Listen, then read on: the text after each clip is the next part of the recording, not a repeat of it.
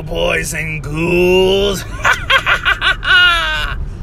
Hey, it's Rye here with another episode of Rye Loves Movies. Today, we're talking about Goosebumps 2, Haunted Halloween. So, I'm a big fan of the Goosebumps series of books. I also really enjoyed the first Goosebumps film. And I was pretty excited to go into this film, even though the marketing hasn't looked as up to par as the first one. And a lot of people were actually a little bit disappointed in the first one, a lot of Goosebumps fans anyway, because of the overall scheme of, instead of having it be one specific Goosebumps story like Horrorland or like a summer camp story like Camp Jelly Jam, they made it into just all of the characters coming out of the books and attacking people, basically frightening people in real life, kids specifically. But the first one was really enjoyable, and I was looking forward to this one. Even though they chopped the budget down, I think the first film had a budget around $70 million, and of course having Jack Black in the first one was probably a chunk of that budget. And then this one is closer to about $35 million was the budget for this one, so they cut the budget in half. A lot less Jack Black. I think he probably took a much reduced fee just to kind of have almost a cameo in this film, basically. It's a little bit more of an expanded cameo. But so the overall film was pretty much a retread of the first film. They really didn't take many chances. They're using Slappy all over again.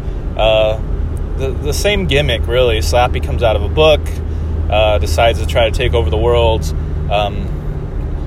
This time, though, there's a lot less emphasis on the power of the books themselves, and all of the power has kind of been transferred over to Slappy.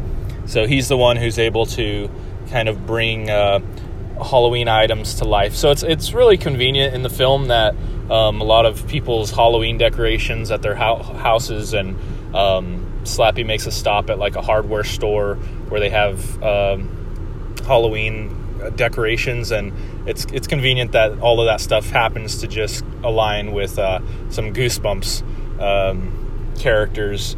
Vampire, that's pretty generic. Everybody's gonna have a vampire mask, but when Slappy brings a vampire item to life, it just happens to turn into kind of a Goosebump specific vampire. So those are just some contrivances. And what I did realize or kind of recognize with this film was that I do like the premise of having all of the Goosebumps monsters kind of at once, as opposed to just a single story, because the first half of this film honestly doesn't have many Goosebumps characters at all. In fact, the only Goosebumps character that's featured for almost the first entire half is Slappy. So I guess if you're a fan who says, I want to have a Slappy or a Goosebumps movie just based off of like one book or one character, then the first half of this movie is really just a Slappy movie, which they did call it Slappy Halloween. It was titled Slappy Halloween for a while until they changed it to Haunted Halloween. So maybe they were planning to just go full Slappy or majority of the movie Slappy. And that first half of the film is pretty dry. It's really not that interesting. Slappy has some one-liners, and it's kind of a smaller film in the beginning, maybe just to save the budget, where he just goes around kind of frightening, terrorizing just the kids and their friends and family, basically. Then he, brings some creatures to life, and you get the big second half of the film or third act of the monsters taking over the town. So the first film had these kind of teenage actors, actually kids closer to like their 20s, playing teenagers, and that kind of gave it more of like a grown-up feel, I thought. and the trailers and the marketing for this film made it seem like the kids would be a lot younger, closer to like 11, 12. But I don't know if the kids aged like between the trailer film and the rest of the film, or if it was just the way the trailer was put together. But these kids are actually a lot older than they seemed originally.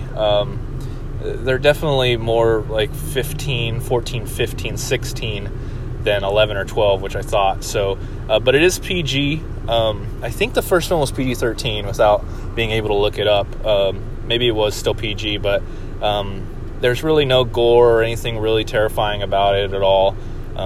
The theater I was in had a lot of kids, which is great because it's a movie for kids, but I was sitting near some maybe 6, 7-year-olds, maybe even a 5-year-old, and they were pretty scared, like in a kid kind of way, at a lot of the slappy stuff. Like I heard the kids saying like, "Mom, that's scary. Oh, it's a scary doll," and but they never. I mean, it was never terrifying for them. It was always just kind of going with the flow, and they really enjoyed it, and they liked, the third act with all the monsters. So I don't think it's gonna do super well box office wise, just because of the marketing and how it seems like they just cut back on it, which seems like a shame to me because the first film did do well. It made a pretty good amount back on its budget. I think it might have almost got to like 90, 100, maybe 90 million domestic, if I'm remembering. It might have been 80. So that would have been a good chunk of its budget, and to cut it back so far really sends a message that they just weren't really confident in this franchise. So hopefully it'll do well, at least well enough to maybe get a final third one. I can't see it going past a third one, if at all. But if they did do a third one, I would really hope they would try to look into doing more of like a summer camp-based story or a Horrorland-based story. Just because the Halloween motif is kind of getting a little old. But, I mean, with the theme that they've already gone with the first and second movie, I can't see them really wandering off of that. It would be pretty risky for them to try to change up the formula now, especially if this one does do well. So it's kind of a darned if you do, darned if you don't scenario. But I think it's good for kids. I hope it does well, especially because I just love the book series, and I hope R.L. Stine would keep cranking them out for as long as he can. Even if I don't read all the newer ones, I do catch up once in a while on some of the newer ones. And so, enjoyable. I do recommend it if you have kids or if you're just a Goosebumps fan. But anybody else probably won't do much for them. So, thanks for listening. This has been Rye Loves Movies, and we'll see you next time.